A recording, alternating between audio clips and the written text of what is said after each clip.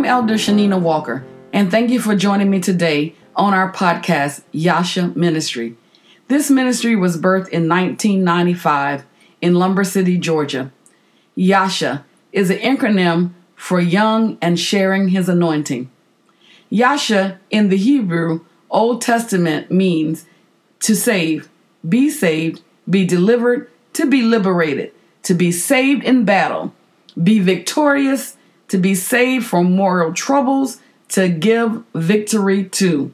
So it is my hope that through this ministry, someone will be saved, delivered, and totally liberated in whatever battles you might be facing in life.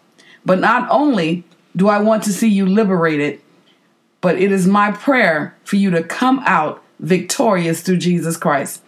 God has given me a deliverance ministry, and it is my mission to be used by God as a vessel to lead the lost to Christ and help them receive deliverance through the blood of Jesus, reaching and teaching a hurting generation.